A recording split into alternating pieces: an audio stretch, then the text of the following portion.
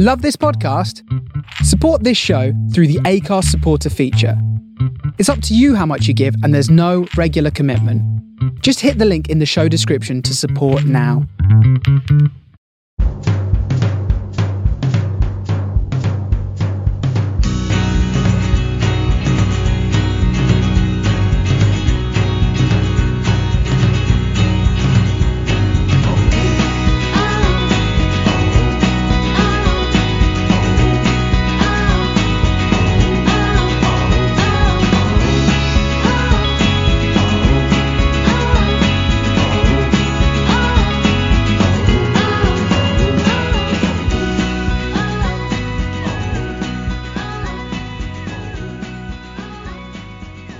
Hello and welcome to the Manor Post Weekend Review Show.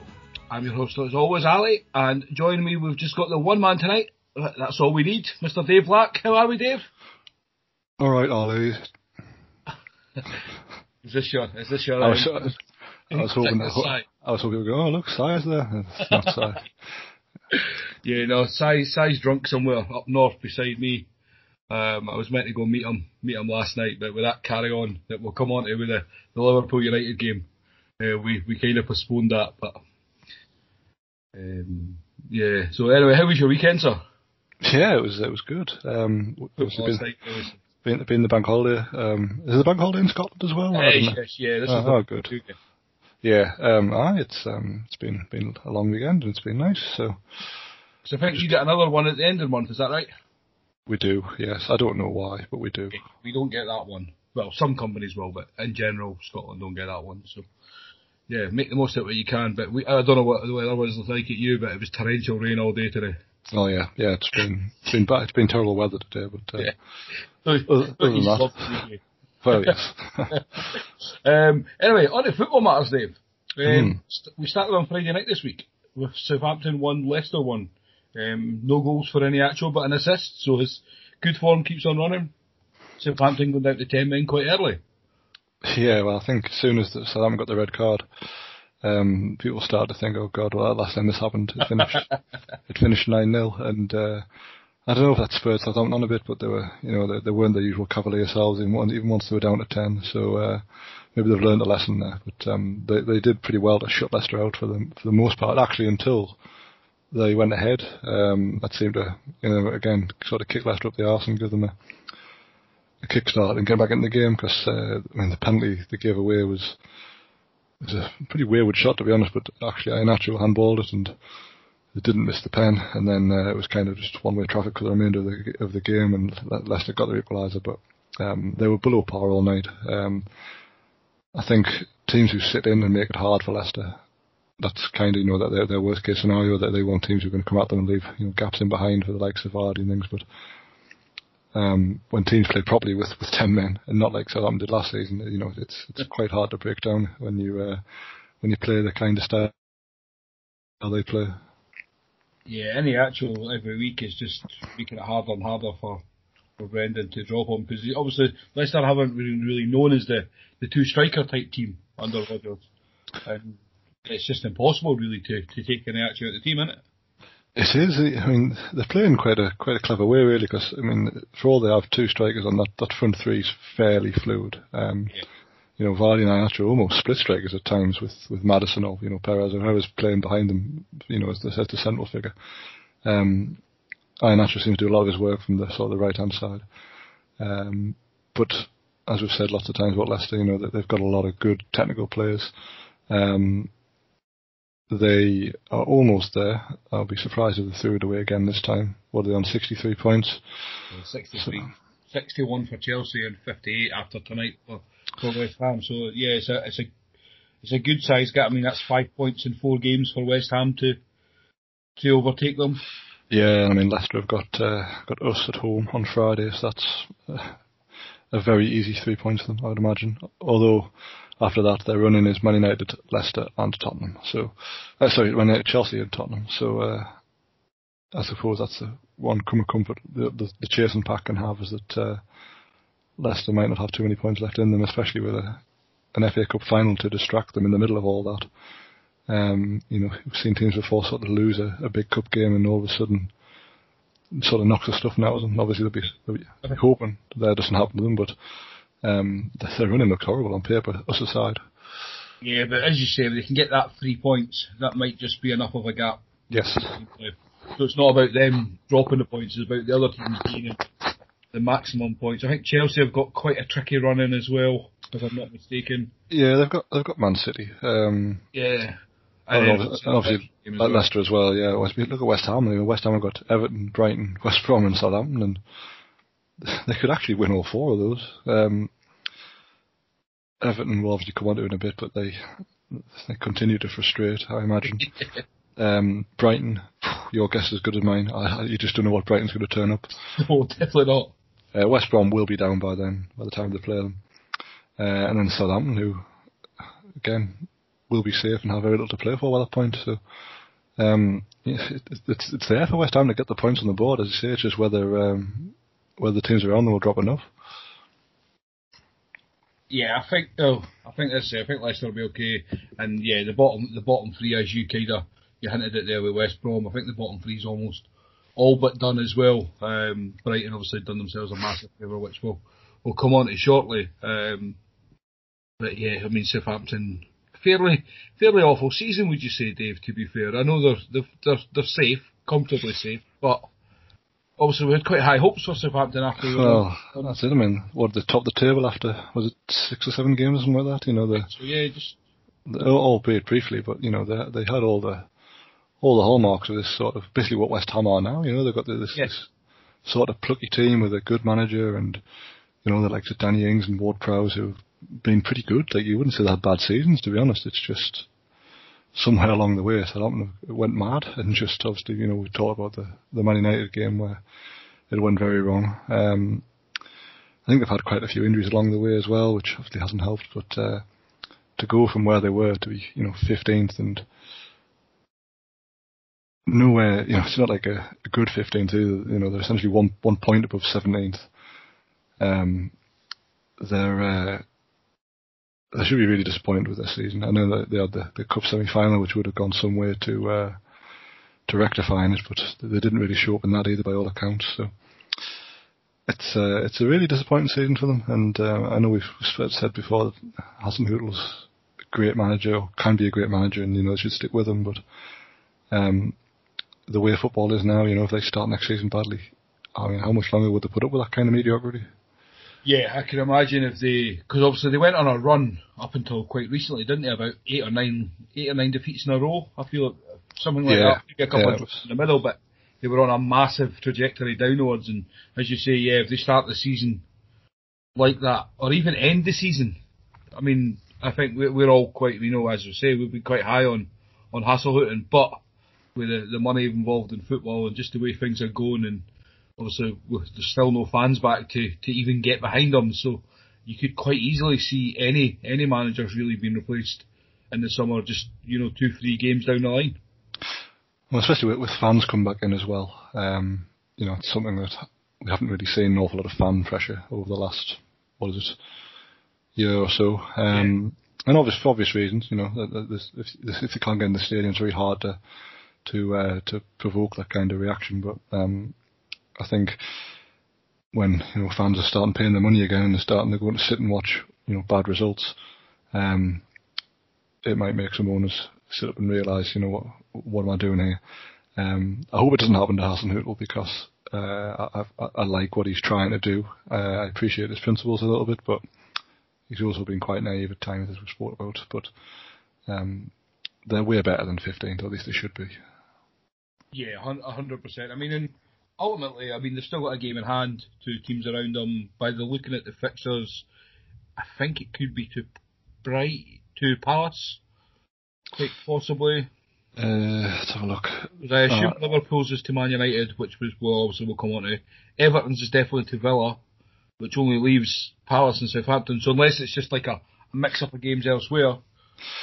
They do play Palace on a Tuesday night, but these days I don't know if that means anything. Yeah.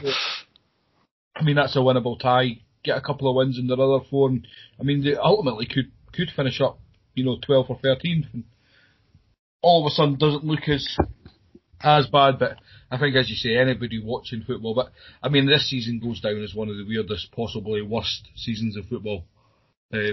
Just all over. It's not kind of covered itself in, by any means in a great season. No, I mean, we obviously talk about this towards the end of the season. At the moment, as it stands, pretty much every team from 12th downwards is probably thinking this could have been a better season, with the exception of maybe Palace, who are always kind of in that position. That's their aim. And I suppose, I mean, Brighton and Burnley are probably just happy to stay up. I don't know if they have ambitions above and beyond that, but I guess that's, but Burnley in particular, that's where they've always been, isn't it? So. Yeah, and as you say, Leicester, but I can't see them falling out the top four now. I think manager's head would have to roll if they let this go again 2 seasons in a row now. I know you like that, but I would, yeah. I'd be amazed really if essentially if 2 of that chasing pack have to overtake them to get them out of there. I can't see it myself, Dave. I genuinely think they've got it sewn up. I think had West Ham maybe been 3 points closer, and it was that closer, but I think that 5-point gap is more than enough for them. And again, as you say, like, as much as I feel Newcastle are better than the position that they're showing, I still think Leicester should have too much for them, and that's before the cup final. So at least it builds the momentum for that. I take it it's Man City in the cup final. No, it's Chelsea. Chelsea, yeah. Yeah, so you can see. I mean, is it a silly question to say? Would Leicester be disappointed if they don't come away with a trophy this season now?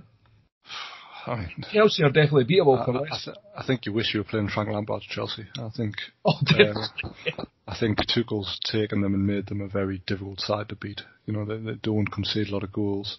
All right, they're not necessarily free flowing all the time, but they're a very sturdy side now. Those 3 centre backs, Kante in front of them.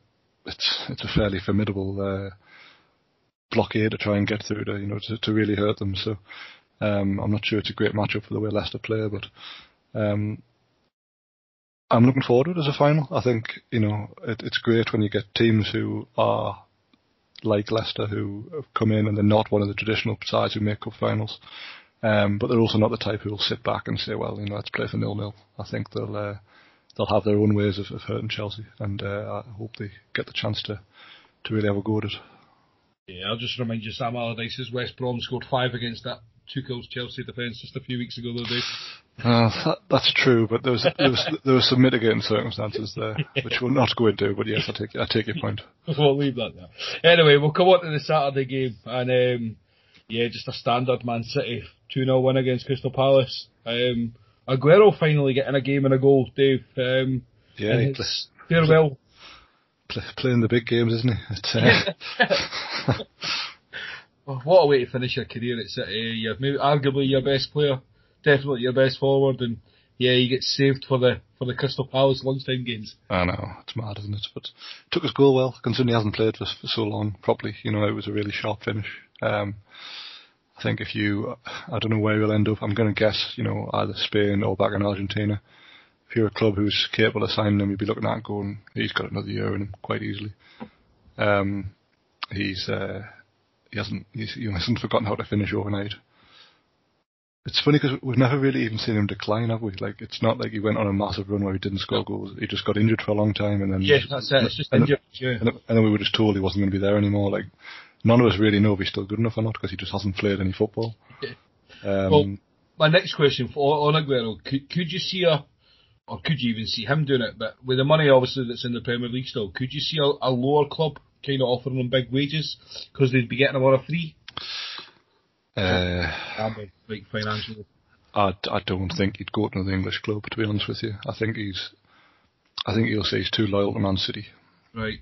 And realistically, the teams who could afford him will be directly rivals to them. Yeah.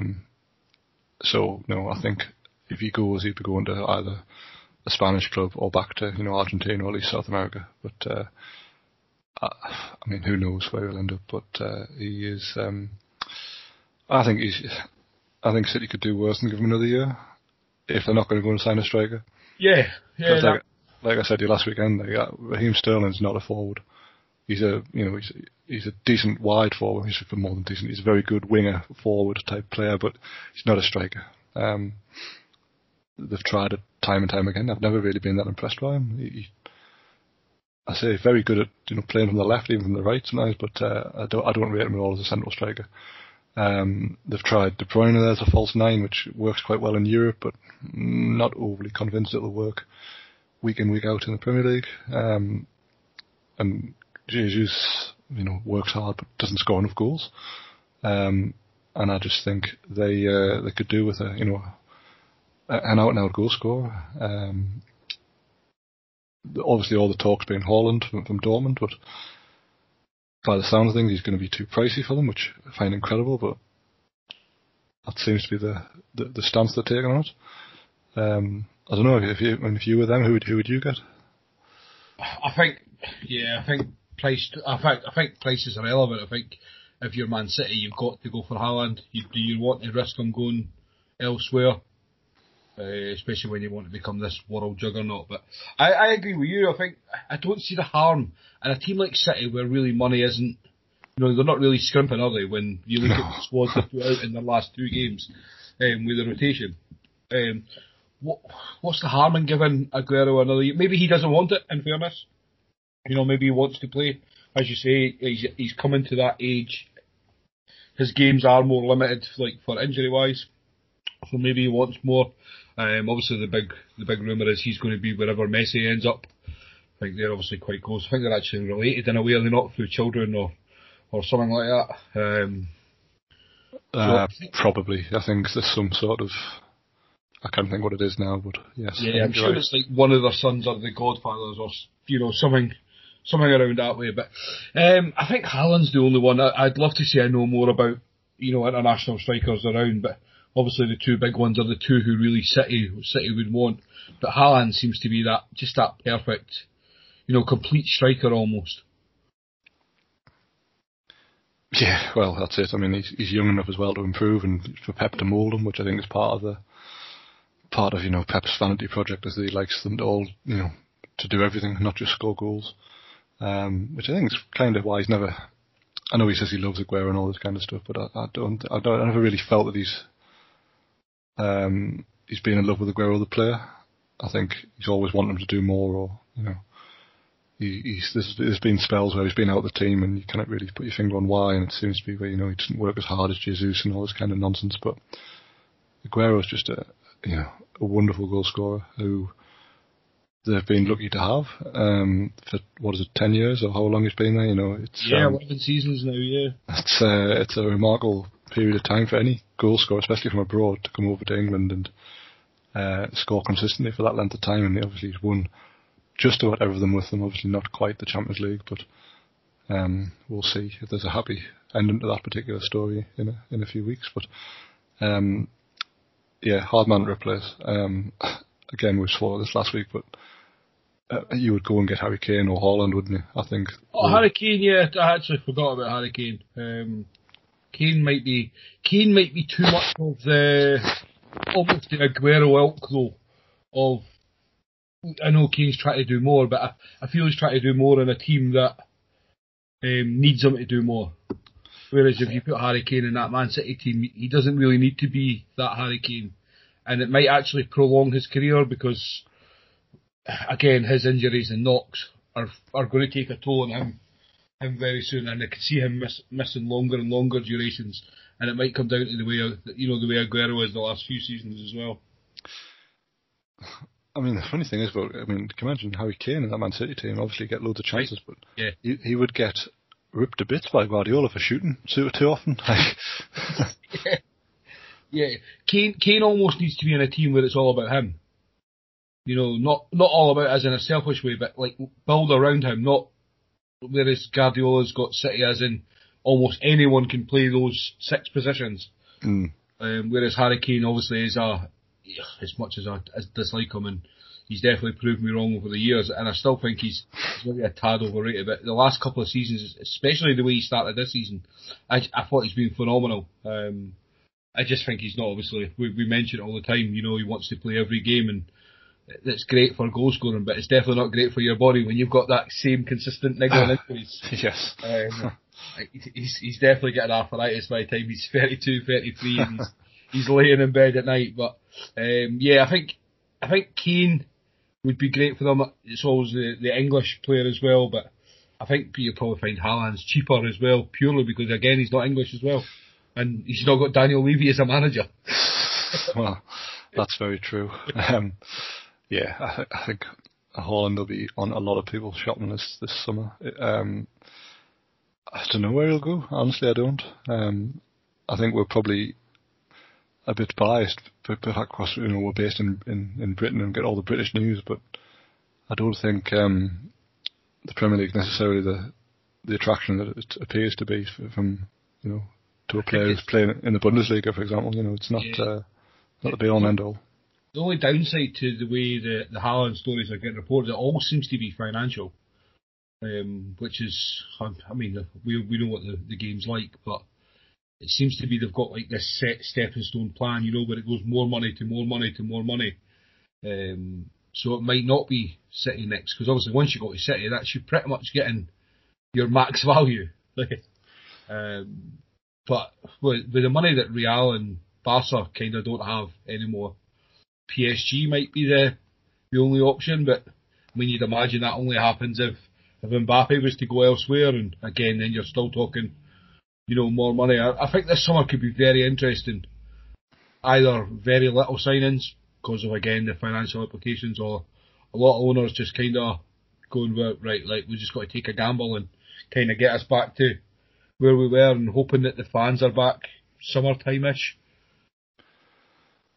Yeah, I think last summer was pretty lean, wasn't it? There wasn't that many deals around for obvious reasons, so I think there may be some clubs who are almost desperate to spend, but won't need to spend. There's a few in the Premier League who we've mentioned, like Palace, who pretty much need an entire new squad. So yeah, I was just picking that up. Yeah, I'm hoping it's going to be a bit more of an open market, so we see a bit of a shake-up, because the squads have been pretty similar for a couple of years now, haven't they? Yeah, I mean, I can only speak massively on obviously the Liverpool one, and obviously since we lost the final in 18, our squad has, 11 has been the majority of the same.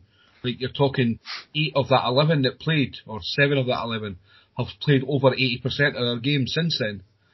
And I mean, that's a team who then went on to win the Champions League and the league, and you're still seeing the same, the same team. So I think that kind of tells you a lot about how the market's been for the past few seasons, when even the top clubs aren't even looking at changing.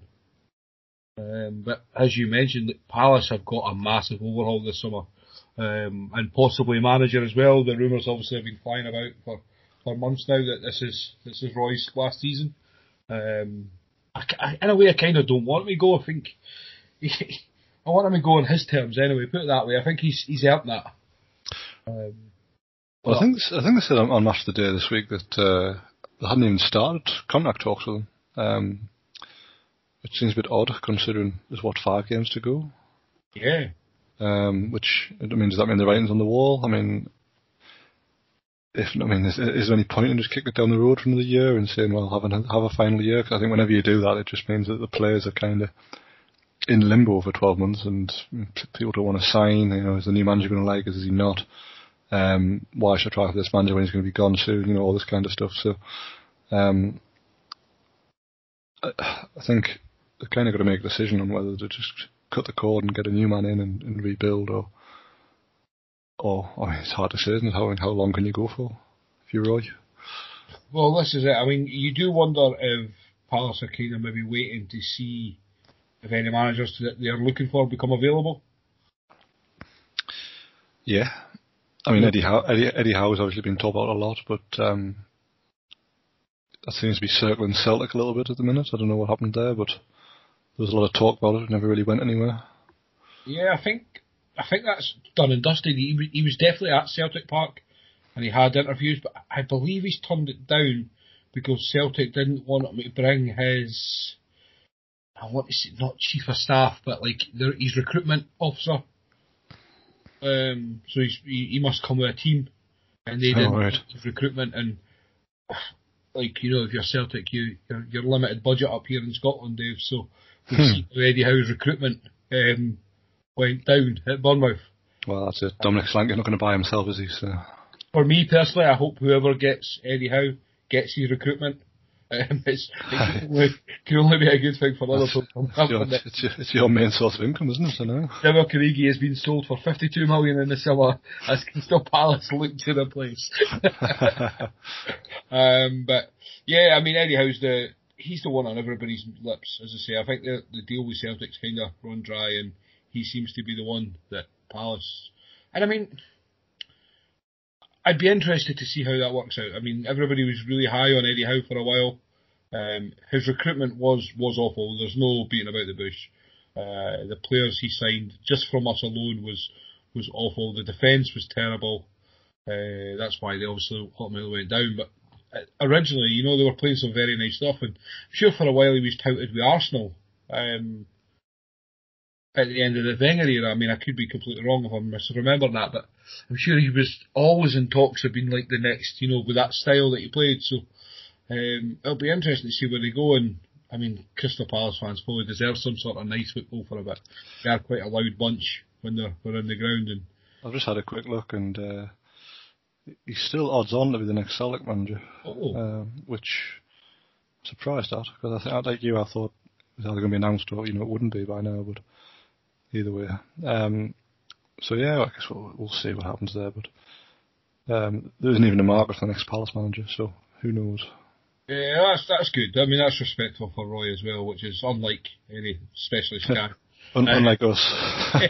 Yeah, he's not listening to us, it doesn't matter. But yeah, fair play. Well, as I say, it'll be a big summer certainly for Palace. Man City, without sounding disrespectful, it really doesn't matter what happens in their summer, because their squad is like ridiculously expensive and overstacked anyway, that you know they're going to bring in one or two regardless, and they're going to be okay. Like, it's hard to feel sympathy for a team like Man City with the money that they've spent. No, you're exactly right. I think I mean, they bought Nathan Ake last summer and he's barely had a kick. He's like their fourth choice centre back. It's like 30 million for him? Something hideous like that, wasn't it? Yeah. So it wasn't cheap. Yeah, it's like people are talking about like what City have done. Like, I'm not one of these people who are saying that they're like they should be where they are, like, because they've still had to be coached well and they've still had to win the games. But let's not go overboard with the praise that they managed to go and beat. You know, I won a tie in the Champions League semi-final, then win at Crystal Palace. You know, 3 days later, when they rotated 7 players and they brought in £500 million worth of talent. Let's calm down on the David and Goliath story here. But no, like, hats off. City are going to win the league fairly comfortable. It'll be fascinating to see. I like you. I would give Aguero another year, but I'd also like to see him more. I'd like to see him in somewhere like Italy, where it's a wee bit slower pace for him. But we'll see. Next up, I believe on the Saturday, was Brighton 2, Leeds 0. Didn't see this coming at all, Dave. I didn't until I saw that Calvin Phillips was out for Leeds, and I mean, he missed the return game. I think it was around Christmas, might be wrong, but he missed that game, and Leeds looked a shadow without him. And as soon as I saw he was out, I thought Brighton will probably win this, and sure enough, I think Leeds without Phillips and also Rafinha. I think that's, you know, two of the better players, and without them, as I said before, they haven't really got loads of depth at Leeds. They've been, you know, fairly fortunate in the sense that a lot of their best performers haven't really picked up that many injuries. The defenders have, but, you know, Bamford, Rafinha, Phillips, even Jack Harrison, and they all four of those have played the majority of the games, as far as I know. So yeah, I think missing Phillips was a huge blow for them, and Brighton just took the chances for once. Welbeck was very good. Yeah, he scored, didn't he? He did. He scored. That was a lovely turn. That was the second goal. He also won the pen. I mean, it was a stupid tackle from Alioski. If you can call it, I don't know, would you even call it a tackle? He just kind of grabbed hold of his leg. It was a bit of an odd one, but yeah, Brighton were well worth the win. And I say Leeds Leeds' job's done. They're not quite on the beach because I don't think Bielsa would allow that. But if they're not at their at their absolute intense best, then they're not the worst side to have games against at this time of the season. Yeah, I mean, I think as soon as you said that Calvin Phillips was playing, then I kind of retracted all my statement about didn't see it coming, because regardless of who Leeds are playing, like a squad like Leeds, unfortunately, is much to Ross's dismay, but when you've got a player like Calvin Phillips missing, that's like elite level. He's a player who's got a very bright future at the top of the game, in my opinion. And it'll be a real struggle for Leeds. And then, as you say, if you add in Rafinha, who was, he's been almost a breath of fresh air at times for Leeds. They have been fairly lucky with injuries for the front line, as you mentioned, because for defensiveness they might have had the worst injuries. Yes. I think at times they didn't actually have any set of that at all. I think they were playing midfielders at left back and right back, if I believe, at one point. But as you say, yeah, job's done. Very, very good season for Leeds. Obviously their objective, I'd imagine Bielsa probably had higher hopes for them, but ultimately their objective was to stay up, really. And they've been just a joy to watch. They very rarely draw games. It's either a win or a loss, and barring obviously this one, they're normally quite end to end, quite exciting. So, what do you expect from Leeds next season, Dave? I think more of the same. I think unless they spend hundreds of millions or whatever's required to get them to where they want to be, which, let's be honest, is probably going to need a couple of centre halves and a bit more depth, and probably someone better than Patrick Bamford. Sorry, Ross, but I think if you factor in all those things, we'll be looking at a hellish rebuild to get into the top six, let's say. So I think as long as they've got this kind of quality of player and obviously Bielsa there, they're always going to have massive peaks and massive troughs. So they've had some very good days this season, but they've also had the 6-2 at Man United and that kind of thing, and it's I think mid-table is where they'll be without major investment. I think there's nothing wrong with that. I think that considering where they've been as a newly promoted club, they've not even looked like being relegated. But I think this might be as good as it gets them. Yeah, a few seasons at mid-table, build the finances up internally in the club, with the revenue coming in, hold on to Bielsa for those years, and maybe start building then. I think that would be a fair way to go about it. And, well, same question for Brighton then, mate. Well, the way Brighton play football, I mean, they look like they could be in the top half quite comfortably, but lacking a goal scorer.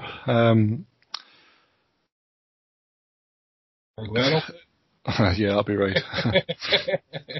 I mean, if you wanted to fill your boots, you would. If you were a striker who backed yourself, you would go to Brighton, because they make so many chances. Like it's ridiculous, really. They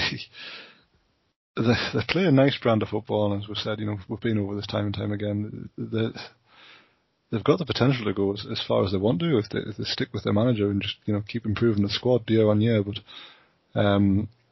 it's going to come a time where you're going to have to spend big bucks to get not proper striker. You know what I mean? A striker who's proven at this level. Yeah. Do you stick with Neil Maupay and hope he just comes good? I can't see it. I think he works hard enough, but just doesn't seem to score consistently enough at the Premier League level. So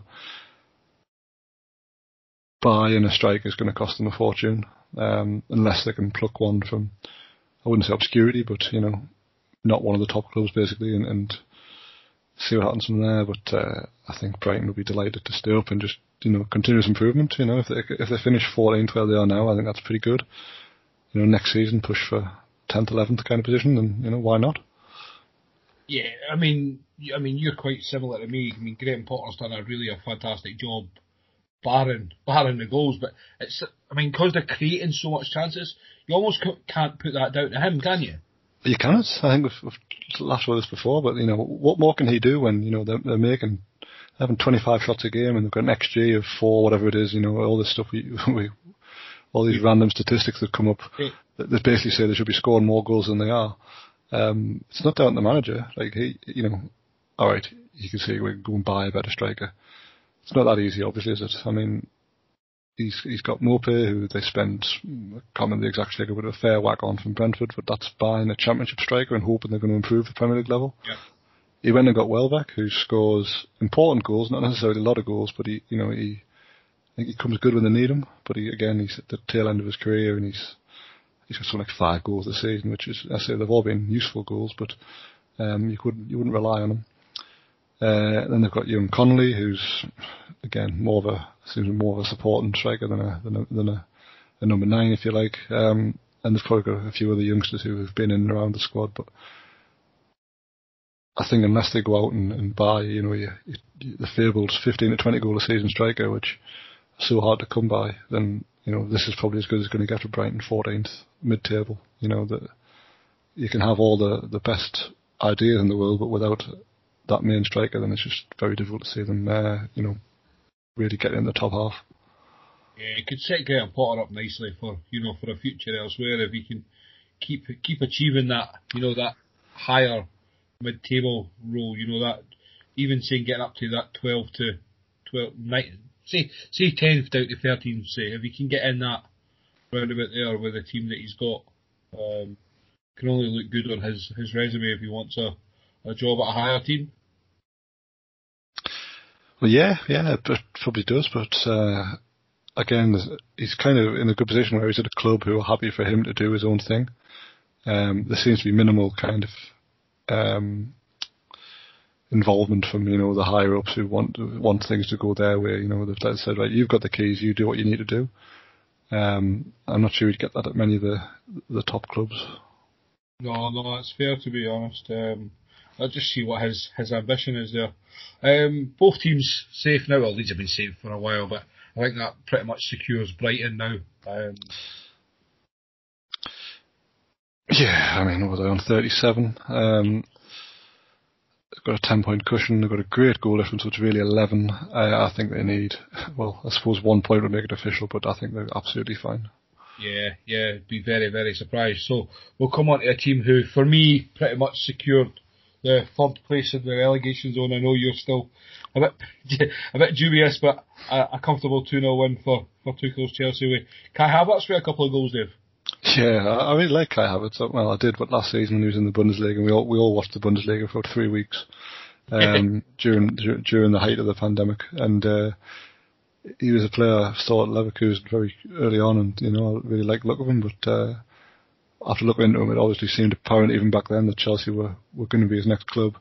It's probably taken a little bit longer to adapt than we might have liked, but it's not unusual, really, with players coming from abroad. I'm not really sure his best position is. I say a lot of the time I watched him last season, he was playing like a false 9 almost. Lampard seemed to play him everywhere. Didn't really get an awful lot of success, but he took both his goals really well here, and he showed some good link up with Werner, who again has been much maligned for not scoring enough, but he seems to be chipping in with assists and things every now and again. So I think it's great news for Chelsea. I think he's only going to get better as well. He's young as well, so he could feasibly be at Chelsea for the next 10 years and win all sorts. Yeah, he's ridiculous. Is he only 19, 20? No, that I don't know, but if he's older, I think he's just older. So I mean, as you say, with Werner, which you'd imagine they keep their too much invested on. Mason Mount has had a fantastic season, and then obviously Havertz, and they've still got other young players. Reece James at right back. Obviously, will get more game time. They've got a few centre halves coming through. Things do look good for the youth side of Chelsea. But it will be interesting to see what they do in the summer, because you'd imagine Tuchel will be looking for players of his own as well to try kind of almost start more of his own identity on the team again. Yeah, I'd expect so. I think you're right. I mean, Mount's been unbelievable. I suppose he's the big thing to come out of the transfer embargo was that Mount essentially got his chance, and he's absolutely taken it with both hands. Tammy Abraham was the same for a little bit, but he seems to have fallen right off the radar now. He's pretty much probably 3rd or 4th choice up front now. I wouldn't be surprised to see if he moved on in the summer. Likewise, Giroud, who Tuchel just doesn't seem to rate him particularly. But again, he must be at a point now where he wants to go and play football for a couple of years before he retires. But yeah, Chelsea have got, they've always had a huge budget for the last, 20 years or so. Yeah. And now they've got a really good manager in there. They don't even have that many sort of aging bodies. Azpilicueta's getting on a bit, Thiago Silva, yes, but aside from that, they're a fairly youthful team, really. I think a centre-half will probably be is the thing he wants to get. I don't know who he'd get for that position, but I'm sure they'll find someone. And then, I said that they're already in the Champions League semis. Next season, I'll be very surprised if they don't make a tilt at the title. Yeah, I'd imagine so. Especially, there's no real other challengers either for City that you can see. You just don't imagine Liverpool being strong enough, or United really. And as good as Leicester have been, I do believe like top four is their limit at the moment. I think they would still need a wee bit more quality throughout their squad. But now that Tuchel's got Chelsea playing, I know I was obviously more down on them than yourself earlier on the show, but a couple of signings. I think they need to get their goalkeeper sorted still as well, and then just a younger Thiago Silva. Really, like the way City have managed to bring in Ruben Diaz. If there was another centre half out there, quite similar. Yeah, well, Chelsea should definitely identify him. It's two of the best centre half signings this season have been obviously Diaz, as you say, at Man City, but Fofana at Leicester, who is 19, 20, I think. He looks absolutely incredible in terms of the abilities he's got and how it matches up with the league. So if Chelsea can go out and find someone like that ilk, then they'll be absolutely fine. But I guess that's probably their only problem position. Christensen, Zuma. I think Tomori is going to join AC Milan permanently, which I'm very surprised at, because considering the age and backline, you'd have thought if he can make it in Milan, he could probably have done a job for Chelsea, but apparently not. Yeah, it's no surprise certain players not making it at Chelsea though, and ended up world class elsewhere later on in their career. On Fulham, Dave. I know you still think there's a slight chance, but for me, I think they're down. Do you think they've still got the right man in Parker to bring them back up next season if they do go down? I think he's earned the right to have a go at it. I think he did pretty well to bring them back up in the first place, and he's made a pretty good stab at keeping them up. It's obviously gone a bit pear-shaped for them, and he kind of got them to match point, which was they were out of the relegation zone for 10 minutes when they were playing Villa, and then it all kind of unravelled and hasn't really re-ravelled since then, if that's a phrase. But I think they've still got every chance of staying up, and the reason I say that is because obviously they play us in the last game, so for all they need 4 wins or whatever it is, as far as they're concerned, they'll want to get within. If they can get within striking distance of us in that last game, it becomes a cup final. Yeah. They're 9 points behind, so they've got to win 2 and hope we lose our games. Now, we will lose to Leicester and we will lose to Man City. So it puts an awful lot of pressure on us at home to Sheffield United, which we should win. Absolutely 100% we should win. But I've seen us play too many times to know that there's absolutely no gimmick, no gimme. And you look at Fulham's games, they've got Burnley at home, which I know you love Dyche, but they're one of the few teams who you'd love to play at this time of the season if you need a win, because they're down there. They obviously haven't been great all year, or else they'll be a little higher in the table. They then go to Southampton, who are a total basket case of a club this season. Will they win?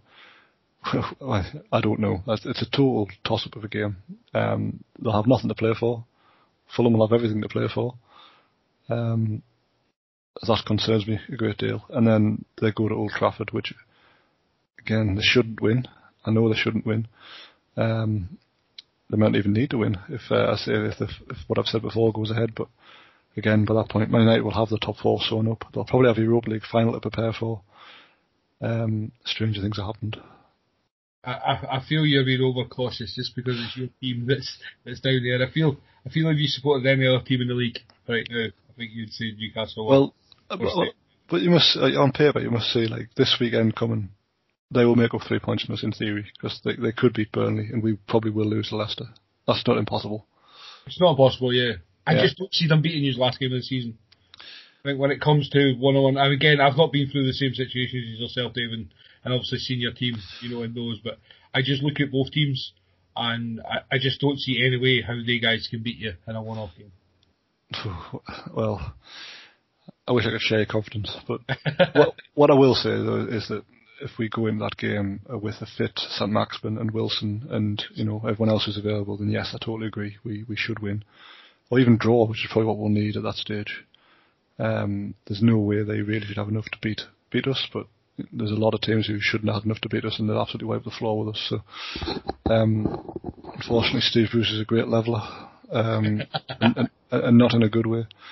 I think, as we're obviously coming out of our game shortly, but this weekend was a stark reminder of his limitations as a manager. I thought we were coming on to your game next, so... No, we may well be. I've lost track of... We're not. No, okay, we've got one game first, so we'll quickly come on to that then. And since he's not here, and he did message me to tell me that he was disappointed that he wasn't going to be on the show, because Villa put in their best performance of the season.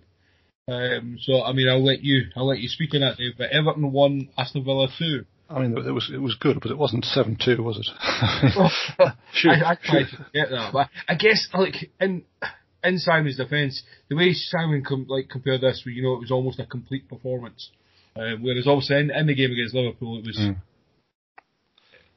that game could have been any score. Like both defences were almost awful. That 7-2 game, it was like they'd exposed a cheat code in a video game and just kept exploiting it over and over again. It was bizarre.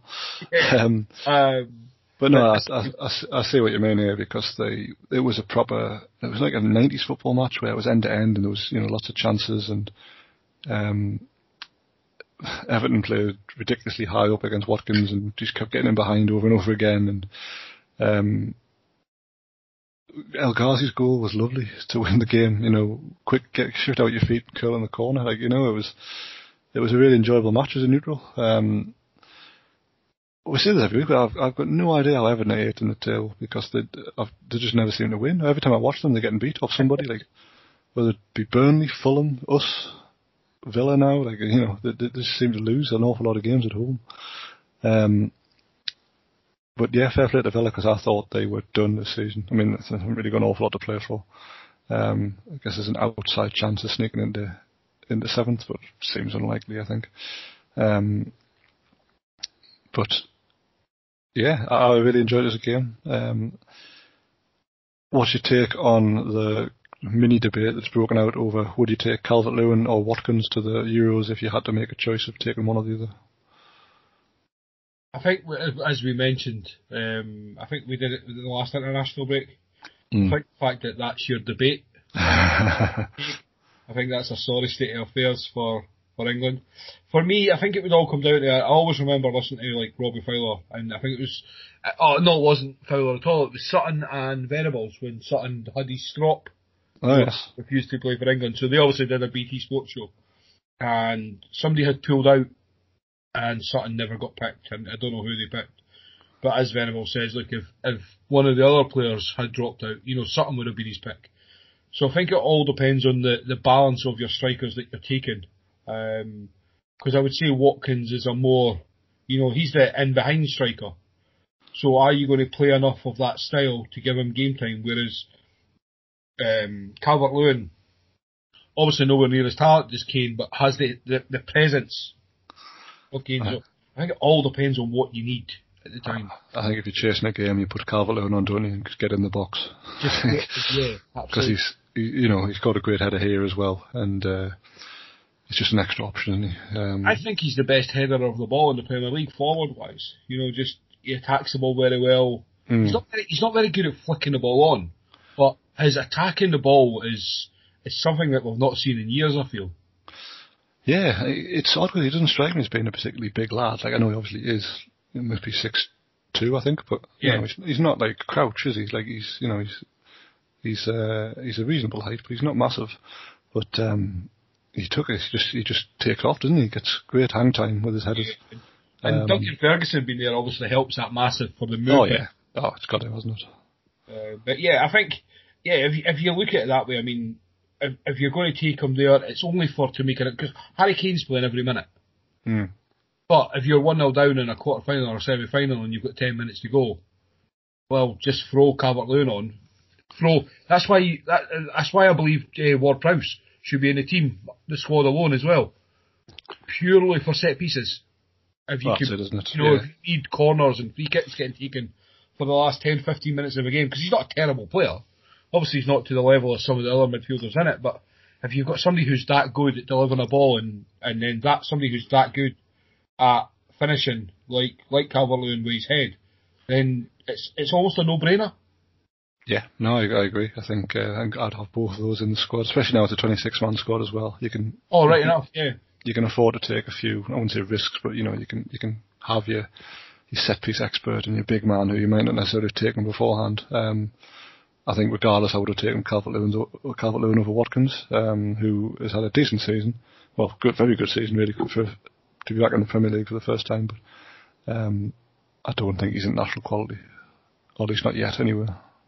Yeah, I think he's probably an overall better player forward than Calvert-Lewin. Like if I was building a team, I would probably rather have a forward like Watkins than Calvert-Lewin. Yeah. But again, none of them are going to get starts. They're not going to get game time. So I think it depends on the style of play, doesn't it? I mean, the problem is a lot of the teams now. I mean, take England for example. If they play with wingers, they'll play Sterling on the left, and they'll play Rashford on the right or something. Neither of them are going to. Yeah, so there's no crosses coming in. Neither of them are going to cross the ball in for Calvert-Lewin in the head. So, I mean, I hope we play. I don't know what I hope we play, but I think a lot of England's width comes from the fullbacks. Now, if I say to you, well, Trent Alexander-Arnold comes delivering the ball from the right, all of a sudden Calvert-Lewin looks a lot more of an attractive proposition to be in the middle. Yeah. But it just depends on how we're set up, doesn't it? I mean, there's so many different connotations. But yeah, I think he's got to go as an option, hasn't he? Yeah, it seems. I mean, the worrying for me, and I assume you'll know much better than me there, but I can't name. I'd imagine you take 3-4 strikers to the Euros, especially if you've got 26 man. I couldn't name you 4 English strikers who I would take. I mean, I'm talking you're probably going into Bamford territory now for me. So obviously you've got Kane as a 9. Yeah. Let's say Calvert-Lewin's 2. Yeah. What other 2 go? Well, take Ings, who was fit, but he never seems to be fit. Yep. That's a problem. But then, do you count Rashford as a forward? Well, probably. Say Sterling's done it. I mean, England as well. Like there's too many. We're not done too many, but we've got lots of options like that. They aren't really forwards, but they can be counted as forwards. And I think, as you said earlier, Kane is going to play every minute of every game, pretty much. He's the captain. He's the goal scorer. He's going to play unless, I don't know, we've won our 2 group games and the last one's a dead rubber, and can't finish any. Well, I know. I think if it's against Scotland, he'd be licking his lips. But I think that's always going to be the problem, is that you can categorise anybody as a striker if it means you can get them in the squad. No one fine well they're never going to actually play there. I mean, I think I'll be interested to see how. I'm actually, like as anybody who knows, I'm not the biggest fan of international football, but I am curious about this summer's Euros just purely because the season's been so crap. So I just want something. I want some sort of football that resembles football that I used to enjoy. And I feel the Euros could bring that in, and it's maybe just the rarity of having my country in there too. It's something I could pretend to get behind. Oh yeah, well as well. I mean, the usage of VAR isn't as batshit mental in international football. It seems not to be, yeah. So that or anywhere else really. It's just seems to be us who specialise in making it ridiculous. So hopefully that won't even ruin it. So yeah, I think it'll be good fun. Pretty much said fans will be there. Yeah, I think it's different percentages maybe, but obviously it's different rules because it's different cities. So I think it's all over the place, isn't it? Yes, we'll end up with another pandemic or the same pandemic but extended. Who knows? But we might have a good tournament out of it. Yeah, but right now, I'll take that. Just get me normality for the summer. Yeah, I mean, but go back to the game. I mean, Villa have been on a fairly poor slump as of recently. Obviously, I think Grealish still missed this game again, didn't he? Yeah, he's still injured. He's allegedly nearly back, but he's nearly back for like 2 months. It's just madness, but it's obviously like an ongoing injury. Which the thing is, when I don't know if you followed this story, but when the news broke he was injured, it was broken by these in the know accounts who specialise in fantasy football, this kind of thing. And at the time, they said he's going to be out for a few months. And Villa just said nothing about it. And then all of a sudden, he was missing this game and that game, and he missed a couple of weeks. He was going to be back, and he wasn't back. So it's obviously he's had this issue for a while, I think, anyway. And they've decided that they're not going to risk him. This is the first game really I've seen Villa where they haven't missed him. They've had to dig pretty deep in some of the games they've won without him. But this was the first game where, as a team, they've not missed him. They played pretty well. As I say, obviously helps when El Ghazi does things like that for the goal, because it was almost Grealish-esque, to be honest. The quick shift out the feet and curl in the corner was the type of goal he would score. But I think if he ever goes anywhere, Villa will get a lot of money from. Yeah, I mean, my criticism of Dean Smith and Aston Villa since the injury to Grealish, it hasn't been so much that I don't believe they're actually a one-man team as the results suggest. Not like Zaha and Palace almost, but I feel they just try to put players into Grealish's position to do the same job. I've said it numerous times. It's almost like he's needed to change the system or the tactics slightly because he doesn't have a Grealish. And he's just been kind of too stubborn to do it. I mean, whoever they replace Grealish with clearly can't have the same impact.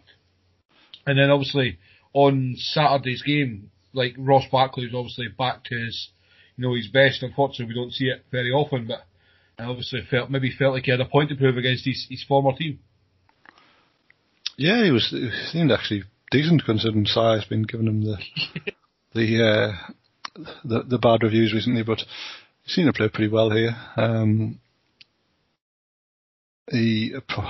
don't think he's going to get a permanent move there by all accounts, but he played fairly well, as you say. Maybe it was because he was going back to his old club, but he's another one who should really been starting for England every game without question. If you'd asked us 5 or 6 years ago, he would have been the centre of England's team by now, but he's just got lost along the way, hasn't he? Should never have gone to Chelsea. Yeah, it definitely wasn't the best option for him, but I don't know where else he could have went at the time. Spurs were interested at the time. Maybe that might have been a better option, but he definitely needs to rebuild himself and almost get that consistency back again now, because as you said, Dave Simon's been absolutely berating him for the past month every time he comes on this show. And then as far as Everton goes, I mean, as you say, it feels like they never win. So, I mean, what do you make overall of their season this year? I just think it's a massive opportunity lost for them. They must have, they obviously have played pretty well away from home to get eighth in the tail whilst losing at home to, say, like ourselves and Burnley and some of the Fulham and some other teams who they should really be beating at home, especially. And in just taking those 3 games, if they'd beaten those 3 bottom 5 sides, they'd be 4th, or at least level on points with 4th. It just seems incredible to me that they're still in with a shout of getting European football. But like I said, I mean, they won at Arsenal the other week. That's the type of result that seems to have gone under the radar a little bit, because that it was a good win. I mean, it was a dreadful game, but they got the result. But for the amount they've spent, I haven't really seen an awful lot of progress. I know they didn't spend an awful lot last summer, but in general, that the teams cost a fortune. Definitely, yeah. I mean, I didn't expect much more for them. I do wonder how long Ancelotti might stay there. he's used to winning things, and I think it'd be a long time he'd have to stay there before you see any victories there. But we'll move on to the Sunday, Dave, and we'll start with your team. I've seen the goals in this game, and I think the El Neni one was slightly exaggerated on how good this was by the commentators in the game. I couldn't believe what I was watching when they said it was, it's a wonderful strike. I'm like, it's an unopposed shot from 18 yards. It's got in, the keeper's got a good hand to it. Probably should have saved it, but it wasn't even a chance, according to the commentator. He made nothing of it. It was a volley. The ball was bouncing towards him. He made it sound like it was 40 yards out. Actually, should have saved it. Yeah, I think obviously the power's done him, but I blame the defence more than anything, because, as I say, to have in the first 10 minutes to have a shot from the edge of the box pretty much unopposed, it's obviously something's gone horribly wrong. We were absolutely garbage from the first whistle. Gave them far too much respect. Arsenal going into this game were 11th. Hadn't been on a great run. They've lost a lot of games this season. They were in the middle of a two-legged European tie, so they probably had one eye on that. We should have been in them from the first whistle. Made it really difficult afternoon for them, and instead we just sat off and let them have the ball. And obviously, Arsenal have always been very good at passing the ball around. That hasn't really changed, but we should have been right in their faces, and we just let them have it, and we barely tackled them, barely laid a glove on them. Yeah. It's happened far too many times under Bruce's management. He's just shows far too much respect to the supposed bigger side, who were at the time 4 or 5 places above us in the table, and they've probably never had an easier afternoon. Yeah, I see the defender for the second goal as well, how easy Arsenal kind of got through. It was nice play, don't get me wrong, but it just felt very easy, very lacklustre. Like, as you say, kind of no challenges put in, no pressure on, and then just a really nice cross from obviously Martinelli for Aubameyang kind of to get in. But there was no one near Martinelli when he got the ball either. It was just, very poor, as you say, just kind of, almost lacking any effort at that point.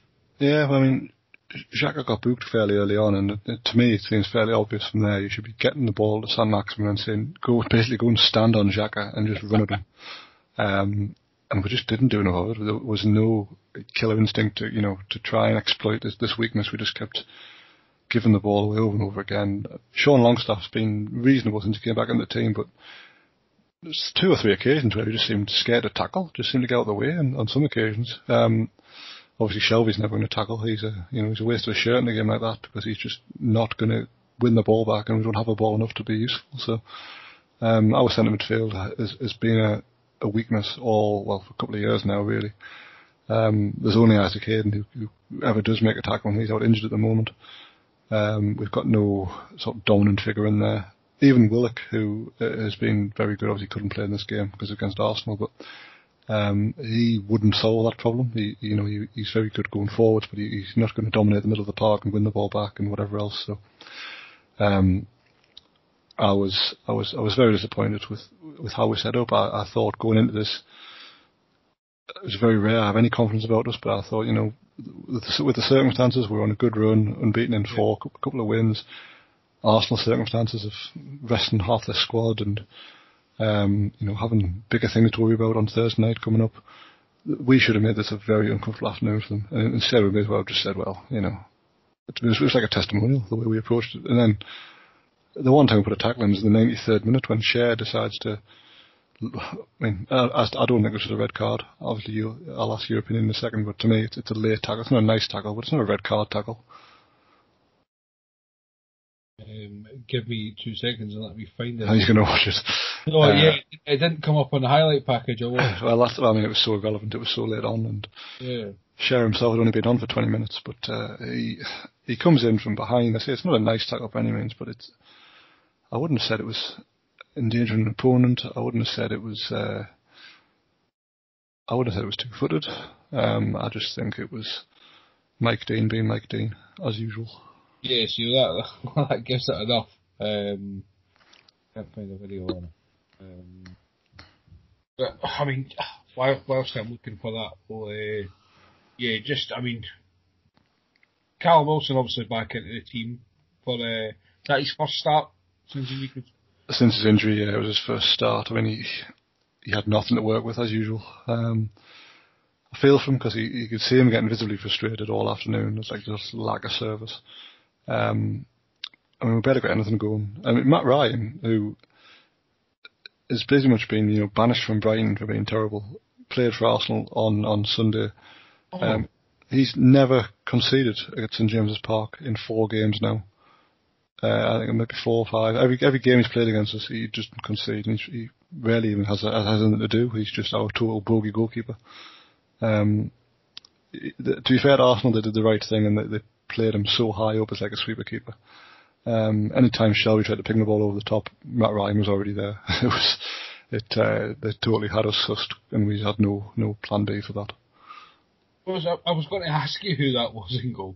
I'd seen that come up in the highlights, and I'm like, I couldn't work. I totally forgot he actually signed for. I think it tells you all you need to know about this red card. The fact that any Sky Sports video package, I'm not seeing the actual goal here. Well, I say you're missing nothing. It was a naughty tackle. It wasn't a very nice tackle. Yeah. There was absolutely no reason to do it, but to me it wasn't a red. Yeah, I mean, I get rules are rules and all that, but I think there's got to be, unless it's a real dangerous challenge, and at that time of the game, and does it really warrant a straight red unless it's a very obvious one? I think one of those are a bit common sense, but as you say, it's a certain Mike Dean as the manager, as the official. I mean, obviously, I think we know your thoughts on obviously Newcastle season. I mean, on Arsenal's, Dave. I mean, what's your thoughts, especially after the Europa League first round, like first leg score even? Well, they've just about kept themselves in it. 2-1 down with an away goal. It's not impossible.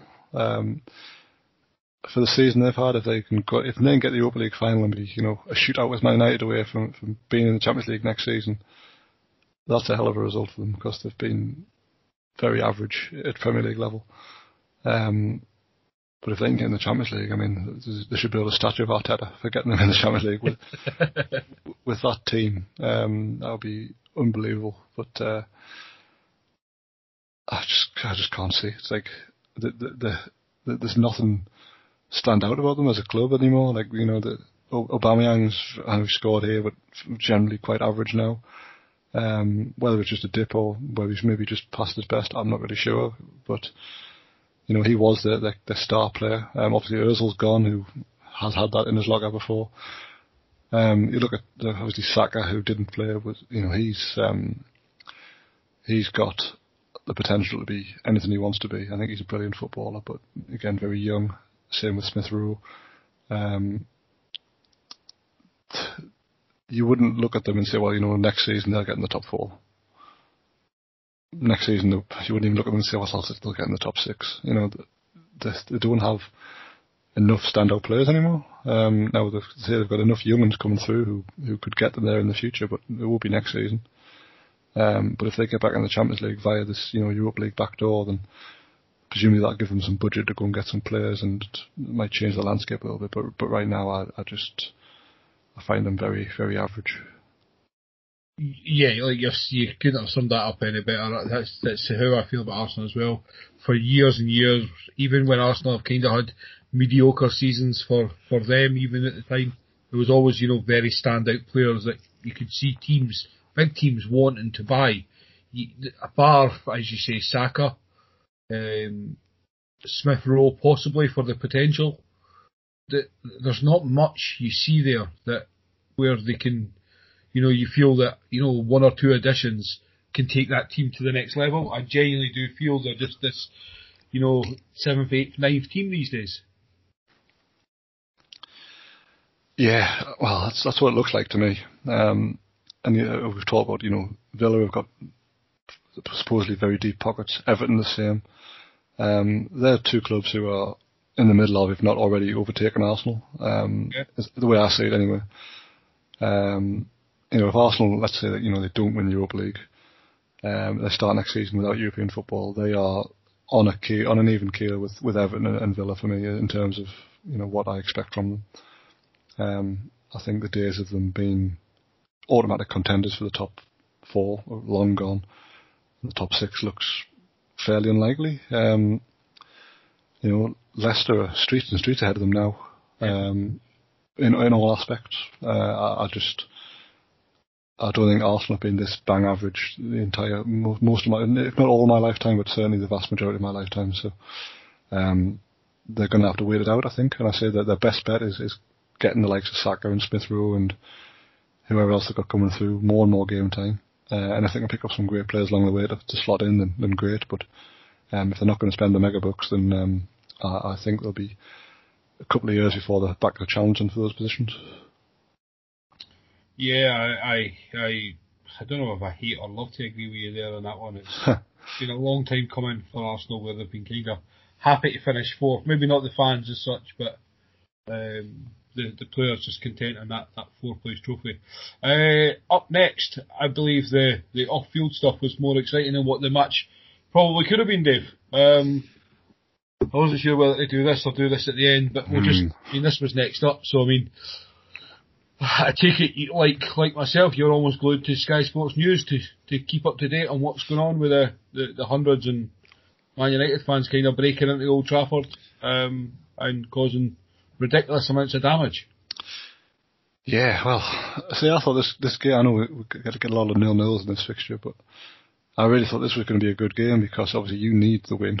Man United don't necessarily need to win, but they're not good enough to sit in and play for 0-0. So I thought this was all set up to be quite a good afternoon of bank holiday football. But instead we had these protesters who I don't know. I understand why they're doing it. I understand that they want to make their point. I'm not really sure what that point is by protesting. I'm also surprised the Premier League called it off because what kind of message does that send? What's to stop other fans of other clubs doing the same thing and we're just going to get games postponed forever? But it's not going to fix your problems. It's it's going to play havoc with Sky's schedule, but I'm not really sure that's your issue either. So I totally understand the need for change and the want for change, but we've wanted to change our club for 14 years and been told it's not, stay in your box kind of thing. So why is this, £1 billion club being lauded as, we're going to change the world for everybody? They've got a centre-half who cost them 80 million. Paul Pogba cost them, 90 million? They've got the second most expensive expenditure in the league. Man City and Man United combined have spent more than the Premier League together in that time. Exactly, and I guess the Glazers have taken them for a ride. I can't remember the exact numbers, but they've bought the club. They've taken a loan out. They've put it against themselves. I don't know what they've done, but anyway, they've come out of it pretty well. And Man United obviously aren't competing at the level they were at, but that's not down to the Glazers necessarily. It's not, as I said earlier, not like they've spent nothing. Yeah. They've appointed some poor managers. I think they've obviously signed some bad players. Alex Ferguson left, and he was a very, very, very hard act to follow, which is, was always going to be the case. So I'm not having, Man United are these trailblazers who are, going to fix football and they're saving football and they're doing the right thing. This was 200 idiots on a daft day out, basically. Because you look at the people who were inside the ground, they aren't trying to reform football. They're just trying to cause a nuisance. Absolutely. And they succeeded. They got the game called off. One of them seems to have assaulted a police officer with a bottle or whatever it was, which, horrendous scenes. No one wants to say that. They've been smashing cameras again. What's that going to achieve? So, great, you've made your point, I think, but I don't really know what the point is, and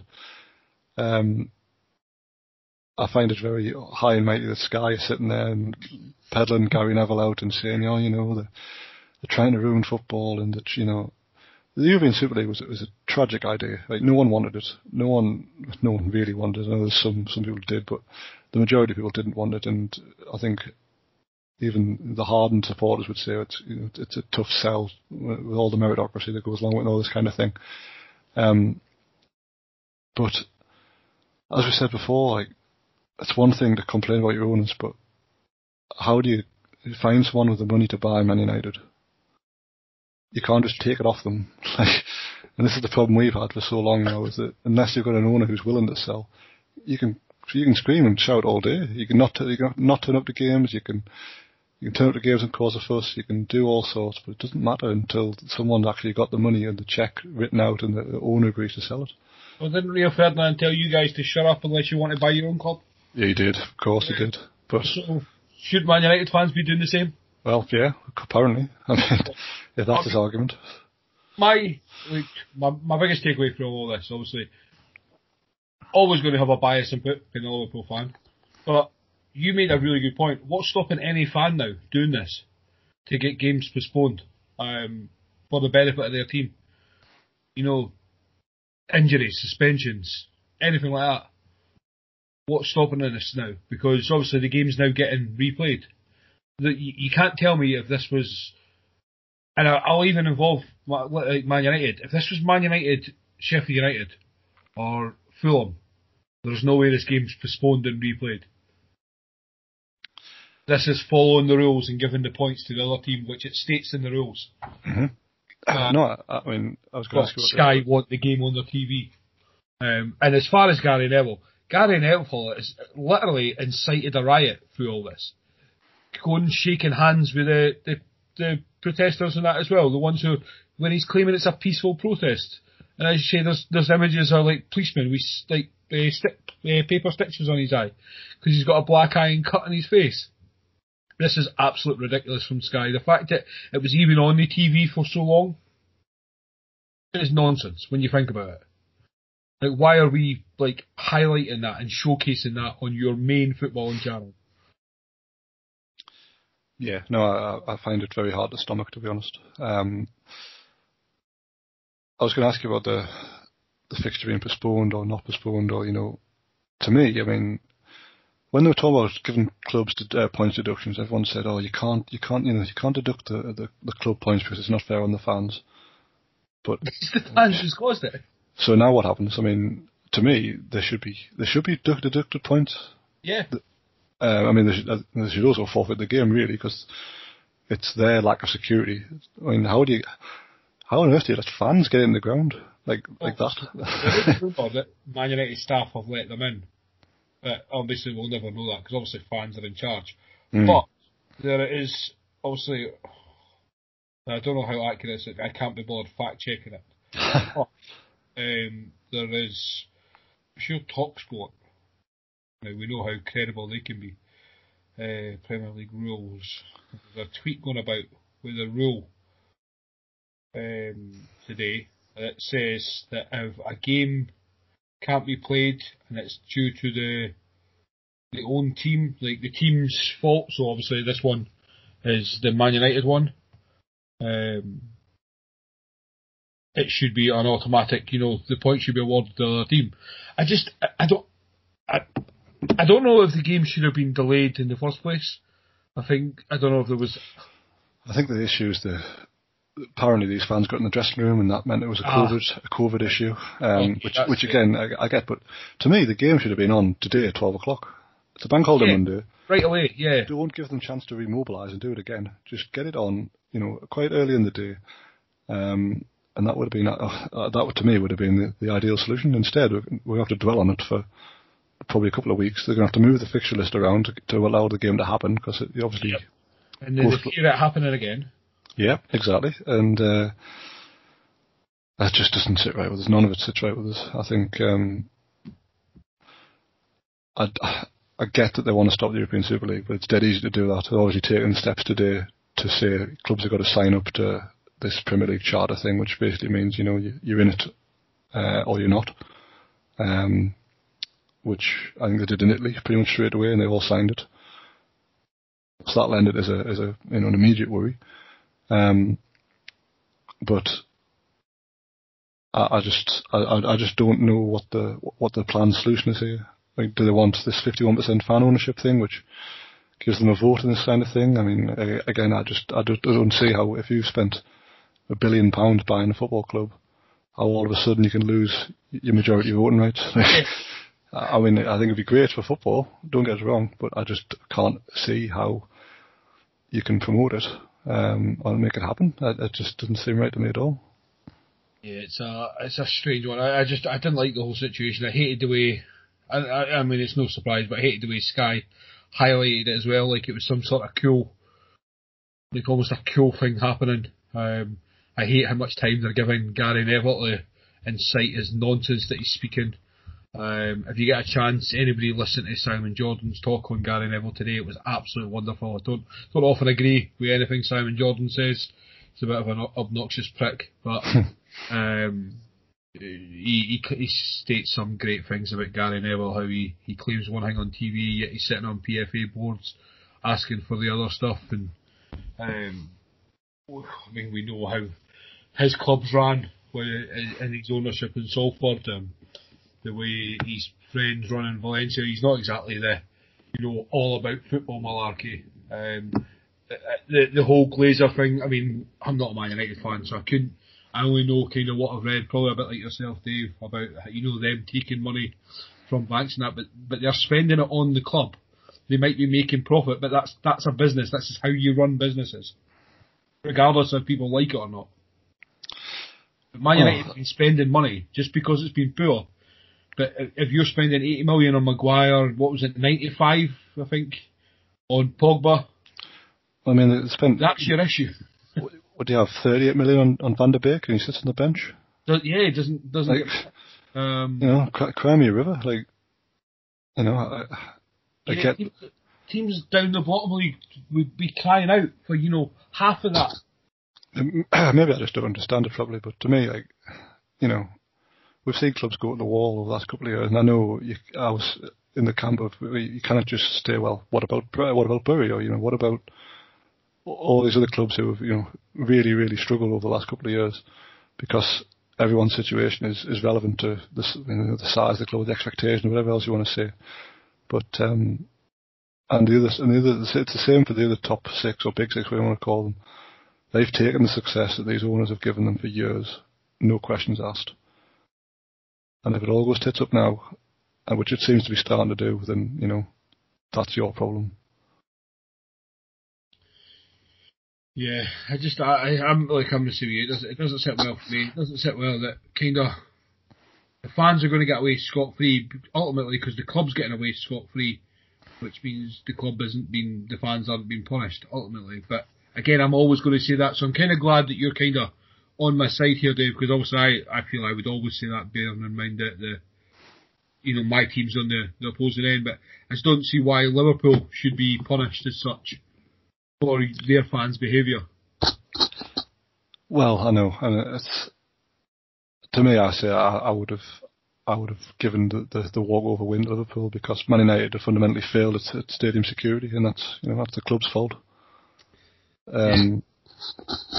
I wouldn't like to say what would have happened if it had been a Brighton or even us, or a club who weren't one of the favoured sides. What I did find interesting was that Gary Neville was quite open when he was talking about how the Big Six make all the decisions basically, and they run the league, which is more or less what Newcastle are arguing in court at the minute about why we didn't get our takeover through. So that's interesting. Whereas the Big Six will make you believe it's the other way around because you need 14 votes. But it sounds like they're meeting the Big Six separately and then going into these meetings with a set agenda, doesn't it? Yeah. It all stinks, Ali. Like, I think. Yeah, 100%, top to bottom, and I'll stand by what I said very originally. The fact that UEFA are coming out of this looking like the Golden Boys, yet they've introduced this new Champions League. This shows how bad, the Super League was thought of. But let's not forget where all this started. The biggest poison in modern day football is Sky Sports. Well, it is. I mean, they more or less started this, didn't they, with the Premier League? And obviously, we've loved the Premier League, and we probably still will love the Premier League. But they don't like it because the Super League is essentially what they did to the Football League. And I know that was a lot more amicable, but it was all still voted on by the chairman of the time and all this kind of stuff. So. You can't tell me that the Football League were delayed when the Premier League came about. Absolutely not. and this is where it goes. I mean, I again, I don't know how accurate it was, but I seen Sky and BT trying to get the Premier League to automatically give them rights to the TV, without a bid for the next week. Yeah, I think it was like as a thank you kind of thing, because they've put on every game during the last couple of years.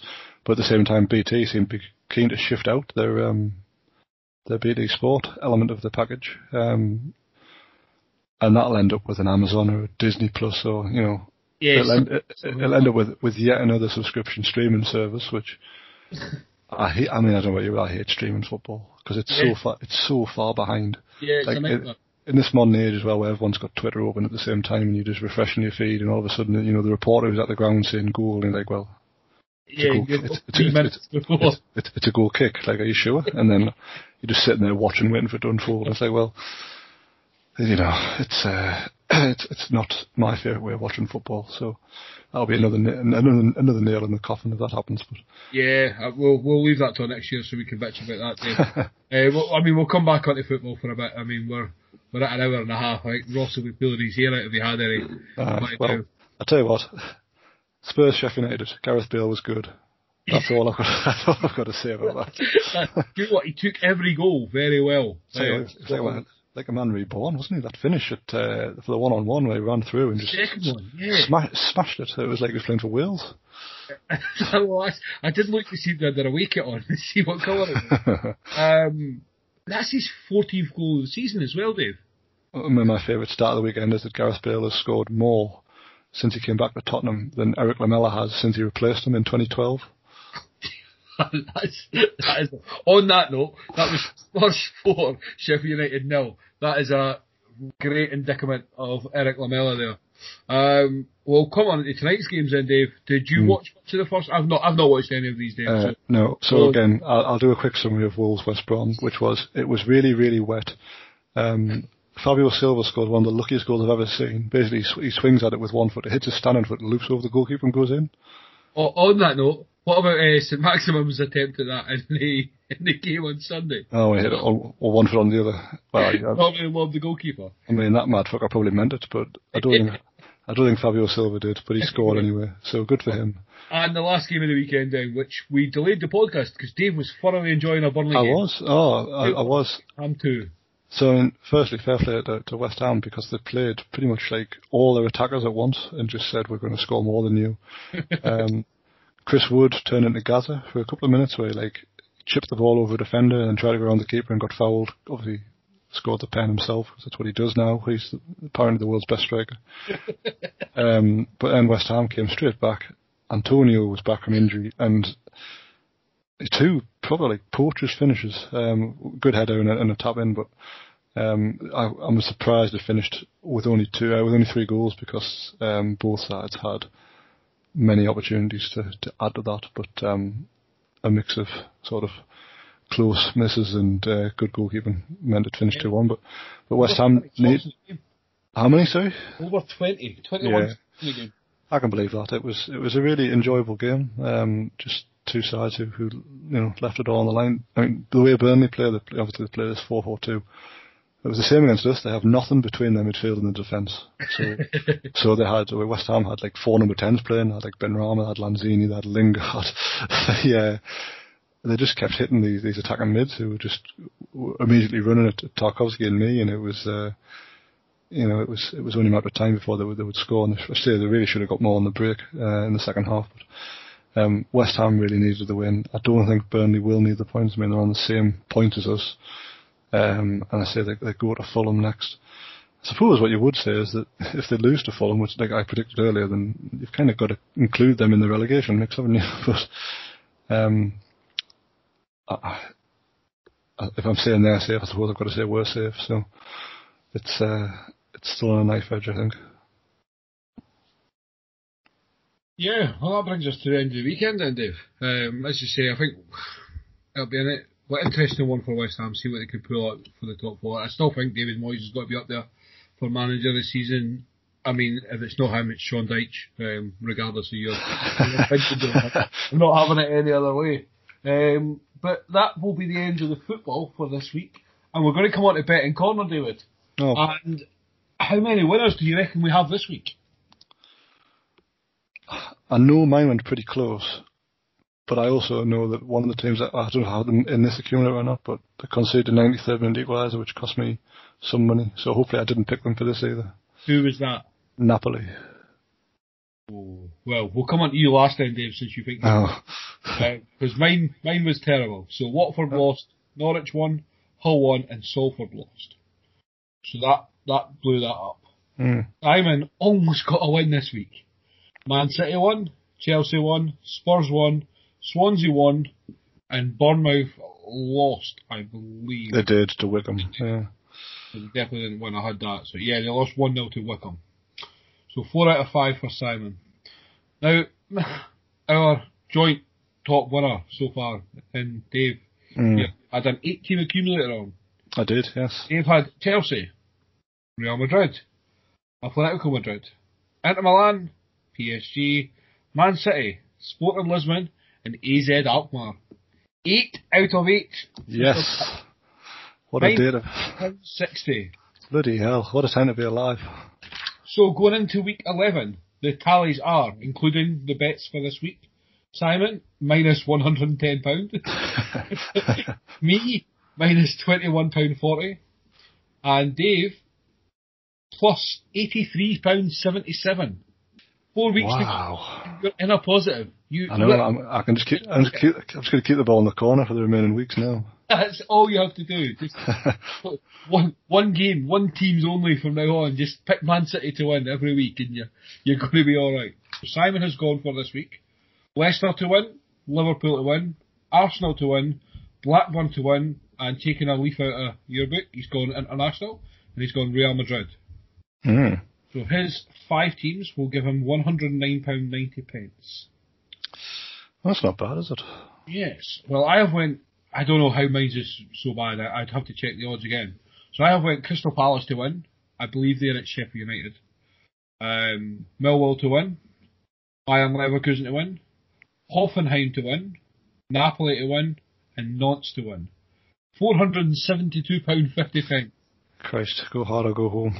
Yeah, like if this comes in, I've won. Like, this is narrowed it down there.